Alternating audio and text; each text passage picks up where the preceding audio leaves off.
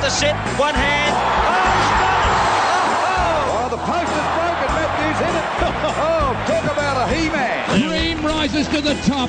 He is an absolute legend of the game. This is your Football Life with Rex Hunt for Tobin Brothers Funerals, celebrating lives.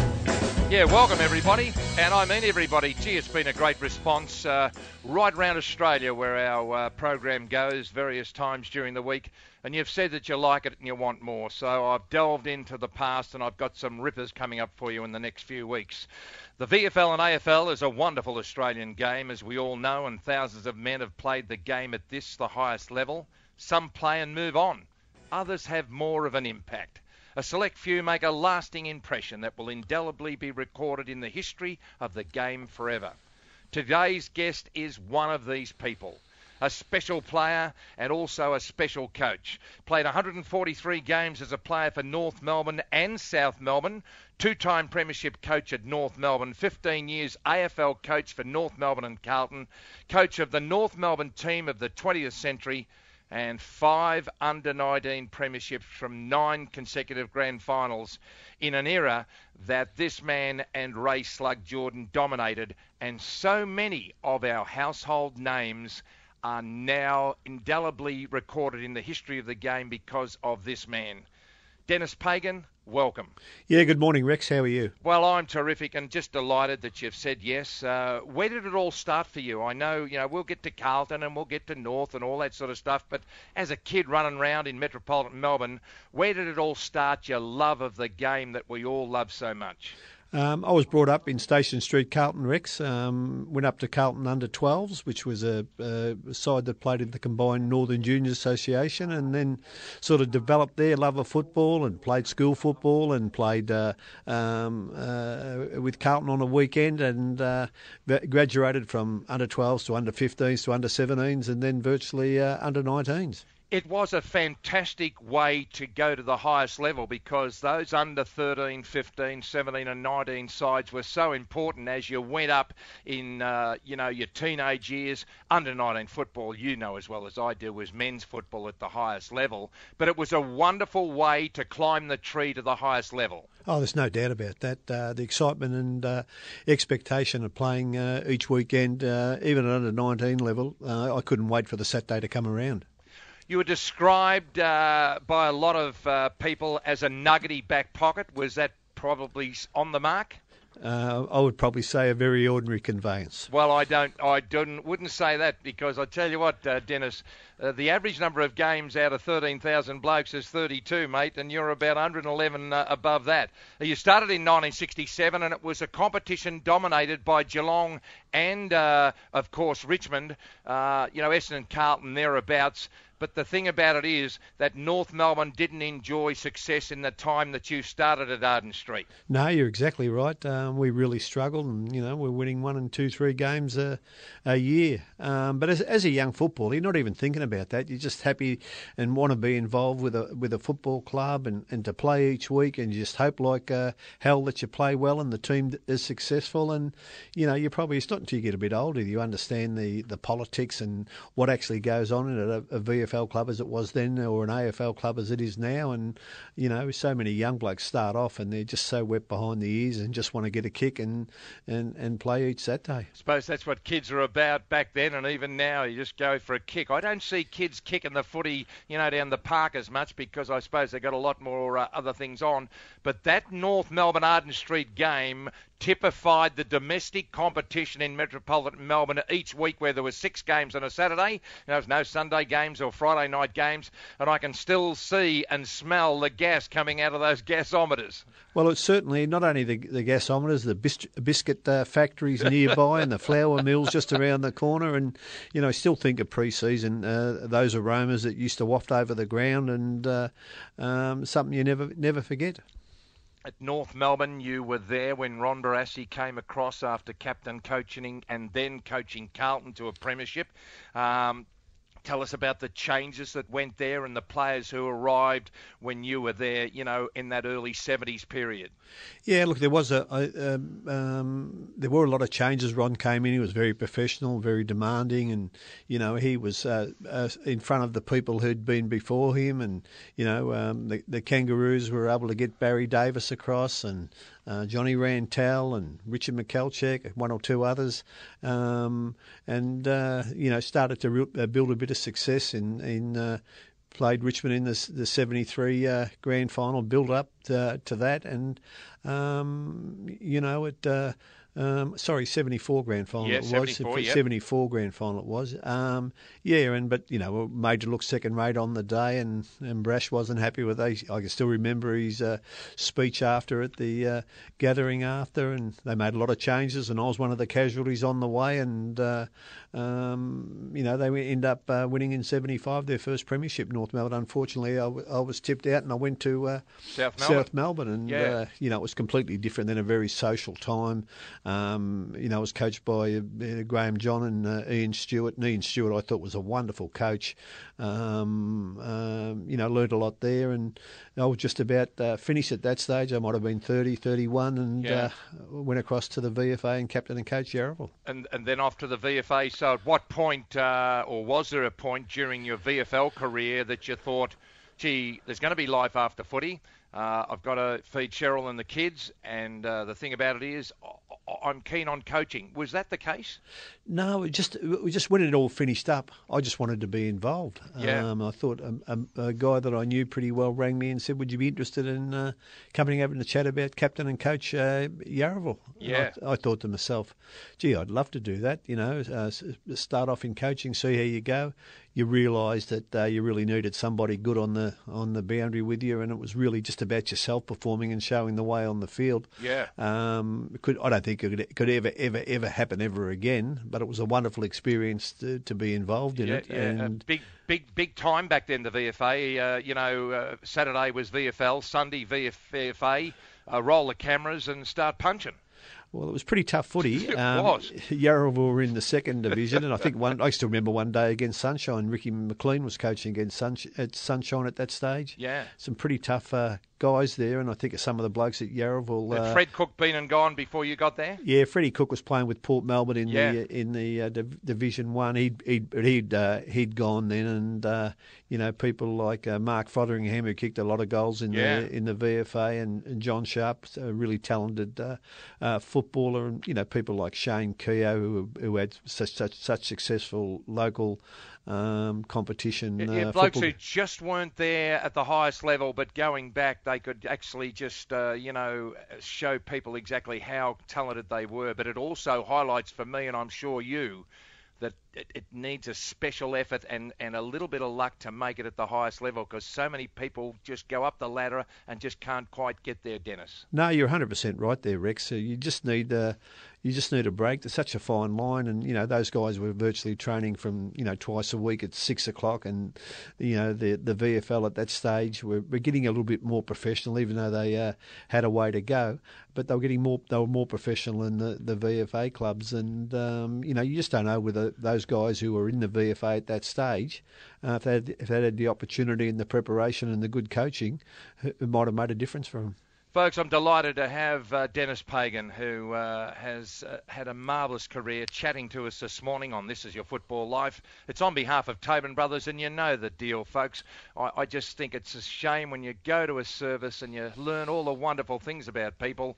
We just got to find out before they go to the Tobin Brothers that these blokes have actually done okay. And where would you like Tobin Brothers Funerals to celebrate your life when the time comes? It can be at a church, a chapel, but it can also be places of less conventional venues such as golf clubs, footy ovals, restaurants, theatre.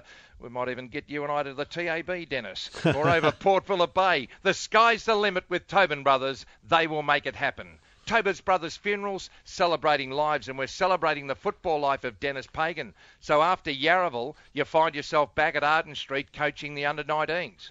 Yeah, that's correct. Club rang me and said, could you come back and help the under-19? I didn't actually get the coaching job at the first year. John Ibram, very tough half-forward flanker. Wasn't he a tough player? Yeah, was coaching the under-19s, and Ron Joseph wanted me to come back and be a specialist coach and help out. So I did that for 12 months. That was around 1980. Then I had a wonderful, enjoyable year there, but I wanted to coach in my own right at that stage, and I said at the end of the year, look, I'm going to go and try and look for a job where I can coach myself. And John Ibram came in, and I'm forever grateful to him because he gave me a start. He said, look, Denis is a better coach than me. He should be coaching the under-19s. Yeah. And I can remember going to Albert Mantello's offices with Ron Joseph and Barry Cable, who was senior coach at the time. And they said, well, we'd like you to coach the under-19s. So it sort of took off from there. Pretty big thing for a bloke to say he's a better coach than me, you know what I mean? I know there wasn't a lot of money around in those days, but it's a pretty big thing, and goodness me, you'd probably say, well, thank you very much, because it started an unbelievable era for you and North Melbourne under-19s. No, you're right, Rex, and, as I said, John Ibram, I haven't seen him for many years, but I'm forever grateful to him, because if I never got that opportunity, who knows what would have happened, whether you would have got chances later on down the track, but I was lucky enough to coach at the Kangaroos for 10 years, and we had a wonderful time, and I'm lucky to be involved with so many good young footballers who went on and made it. Yeah, and some household names, there's no doubt about that. And another character who was head-to-head was Raymond Clarence Jordan, Ray the Slug Jordan. Bruce Matthews from the Herald Sun was just telling me he's never heard swearing like it. I'd say he could have written a book on swearing, but once again, he, as an association football, I think he was a rover for Coburg, wasn't he? When the Brimacombe twins played on the wing before they took the wings away. But he, like you, had that special affinity with so many kids who went on to play in premierships and are now household names. No, you're exactly right. He was an outstanding coach, Ray, and he was the trendsetter, and he was the person you had to look up to. And if you wanted to be successful, get past him. And I think it made me a better person and hopefully a better coach by competing with Ray Jordan. And of course, in 1991, the under-19s disbanded, which I think a lot of people, even today, we used to think about the under-19s and the reserves, such a great breeding ground for kids, but they disbanded it, and you had another opportunity to advance in the coaching stakes when you took Essendon reserves to the 1992 Premiership. What a great thrill. Yeah, well, it was when the under-19s finished, Rex. I didn't have a job, and I didn't know what I was going to do. I was thinking about going back to the TAC Cup, and Kevin Shirty rang me out of the blue, and saying I was forever grateful to John Ibram. Well, Kevin gave me an equally, or if not better, chance to come up there and coach Essendon. Wow. Reserves, be his assistant. Yeah. And Kevin is always one that's encouraged ambition with the people he worked with. But I don't think he's ever been intimidated or frightened to give someone a go by saying, "Oh, he might take my place." Whereas blokes are a little bit precious, you know what I mean? No, he was all for the cause. Well, exactly. The first time you're there, I want you. Okay, Pagan, let's see how good you can talk. I want you. There's Madden, Danaher, Watson sitting in the front row, and me, an under-19 coach, talking to these guys. And Kevin would come in and he'd say, "Okay, Pagan, you take training tonight." Just things like that not many people would do, and you thought, how good's this? And it was a wonderful time up. Essendon were a great club and had a wonderful 18 months there. Yes. It was really special. Pagan is Denis Pagan, and he's joined us this morning on This Is Your Football Life. Why don't you check us out on Twitter at Rex Football Life for further interviews along the line. And out of the break, we go back to North Melbourne as Denis Pagan commences the next part in his wonderful, wonderful career. Denis Pagan is with me, and it's all for Tobin Brothers Funerals, and we're celebrating lives. You're listening to This Is Your Football Life with Rex Hunt for Tobin Brothers Funerals, celebrating lives. Dream rises to the top. He is an absolute legend of the game. You're listening to This Is Your Football Life with Rex Hunt for Tobin Brothers Funerals, celebrating lives. Yes, thank you very much to you, Bruce. And we do have a legend here. There's no doubt about it. Denis Pagan. He might think he's had a humble career on the playing field, but he's one of many people who have gone on to coach at the highest level and have some of the game's greatest names speak so highly of him and his coaching skills. Okay, Essendon wins the premiership out there in the reserves, and all of a sudden Shimmer's coaching North Melbourne, and you get a phone call. Tell us about it. Yeah, well, I reckon it was the 5th of March 1993. I was just driving in from work that night. At that stage, I was an agency manager with Sun Alliance Insurance. It was about 5:30 at night. The phone rang, and I thought, oh, geez, been a big day. Yeah. And I answered the phone, and it was a North Melbourne director, and they said, look, Shimmer's no longer coaching. We're interviewing a couple for the job. There was myself, Dermot Burden, who was probably maybe 6-4 favourite. I reckon the Rocket might have been there too, was he? Rocket was there. I reckon he was 5-2 yeah. second favourite, and I reckon I was about 66-1. No, I would have given you 12-1, mate. I'm working as a bookie here, mate. Okay. I'm looking for the sting from the Pagans. They said, look, we're going to have an interview tomorrow afternoon. Are you ready? Yeah. And I said, look, I hadn't had anything prepared. I hadn't even been thinking about it. But luckily enough, I went for the Melbourne job. Hassaman asked me to come and do an interview for the Melbourne job probably six months earlier. Yeah. And I found out the night before my interview that they'd already appointed Neil Baum. And I can still remember Ron Joseph. I rang Ron Joseph and I said, look, this is silly. And he said, no, they want you to go for the interview. It hasn't been announced officially. Yeah. And I went along. He said, look, you'll learn a hell of a lot. And probably the biggest lesson I learnt is the people who interview you, they don't do that too many times. No. And, in the space of an hour or an hour and a half, it's amazing what sort of impressions you can make. And he said it'll give you a real opportunity to practice your negotiation skills and communication. And that was the best advice I ever received. And, Ron Joseph's been such a strong figure in my life in so many areas, and his advice was right again. Yeah.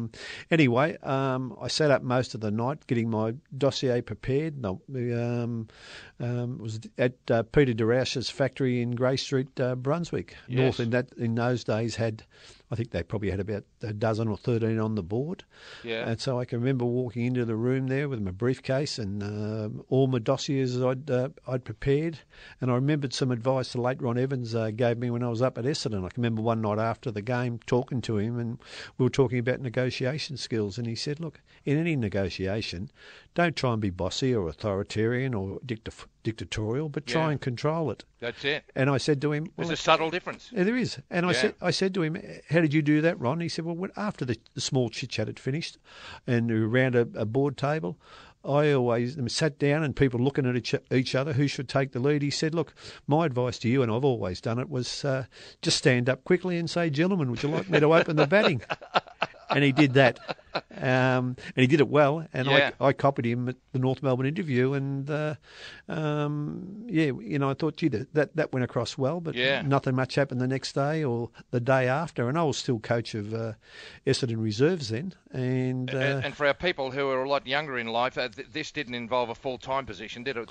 No. Coaching and playing was still part-time back then. Yeah, exactly right. Yeah. So I drive out to Skinner Reserve. Essendon Reserves are playing Footscray Reserves.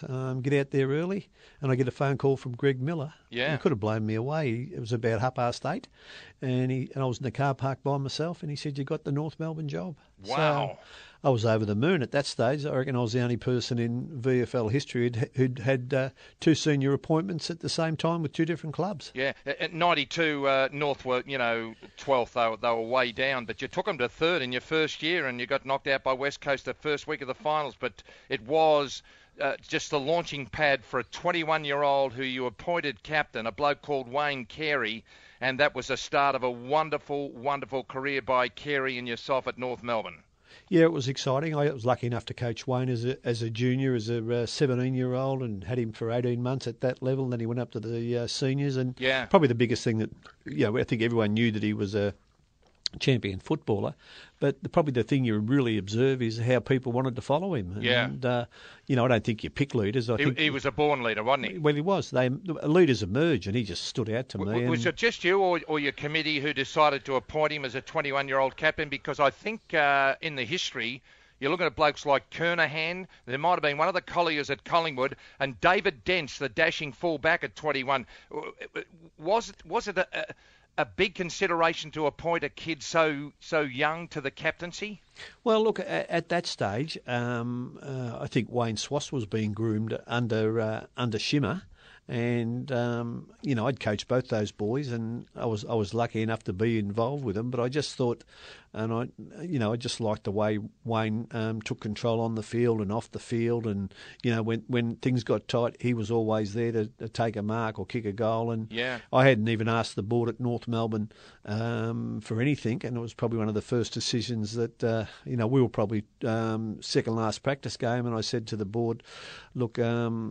I'd like Wayne Carey to be captain, and I thought, gee, they're not going to knock back the first request I make, so it worked out well, and it worked out well for the Kangaroos.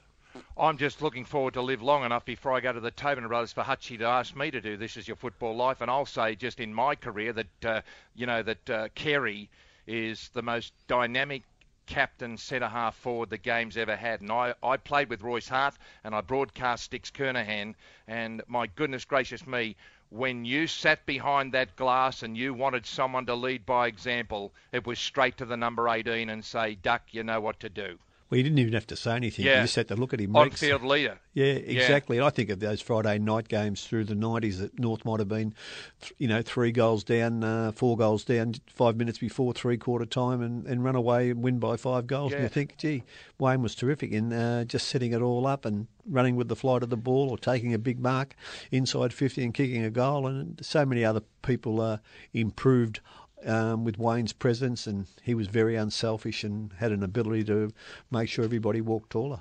The names of Glenn Archer, Wayne Swass, The Horse, Longmire, Johnny Longmire, Corey McKernan, should have won a Brownlow, Anthony Stevens, Brent Harvey, the list goes on. In any other club, they would just be the shining light like a Bartlett or a Kernahan at their club. But the Duck, he was a next level above these guys, and that was how good he was, and it wasn't any detriment to the people I've mentioned, Dennis. No, he wasn't. Look, I've said it on many occasions, Rex. I think Wayne's the best player that I've seen. Yeah. Certainly the best player that I've coached. And there have been some wonderful men at North Melbourne who have made significant contributions. And, I look at Glenn Archer and you mentioned Anthony Stevens. There's so many of them.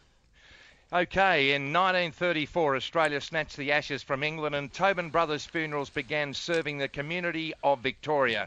In the 80 years since Leo Fonts and Tom and Kevin launched their fledgling funeral business, Tobin Brothers Funerals has served more than 228,000 families and become one of the most respected and trusted funerals companies. Tobin Brothers Funerals are celebrating lives. Now, I've got to bring up something that, I'm not comfortable with, and I hope that perhaps you might be.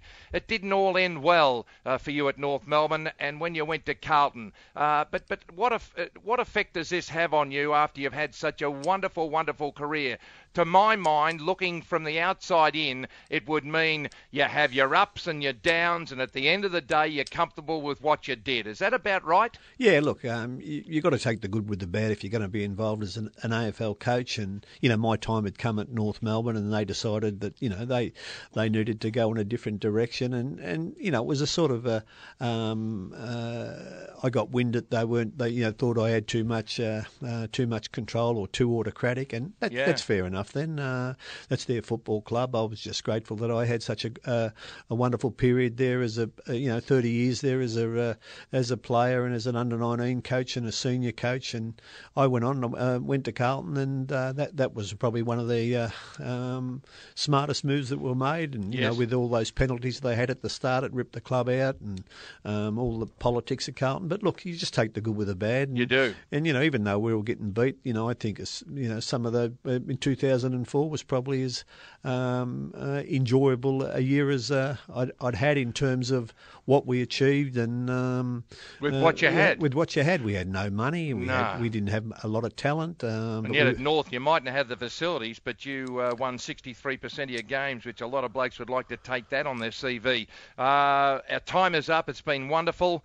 The best part of your life now is working with your son Ryan at Stockdale Lego in Essendon, and you're 67 coming up finals time, and you're going strong, my friend. No, exactly right, Rex. What you said earlier about keeping yourself active and involved, so true. Okay, this has been Denis Pagan this morning, folks, on This Is Your Football Life, and I'm just delighted to call Denis a friend because we go back a long, long time in 1968 when he tried to behead a young policeman with hair in the back pocket at the MCG. Thanks to Tobin Brothers, we've been celebrating the football life of Denis Pagan. Join us next week, somewhere in the wonderful world of footy, when we unearth another legend of the game.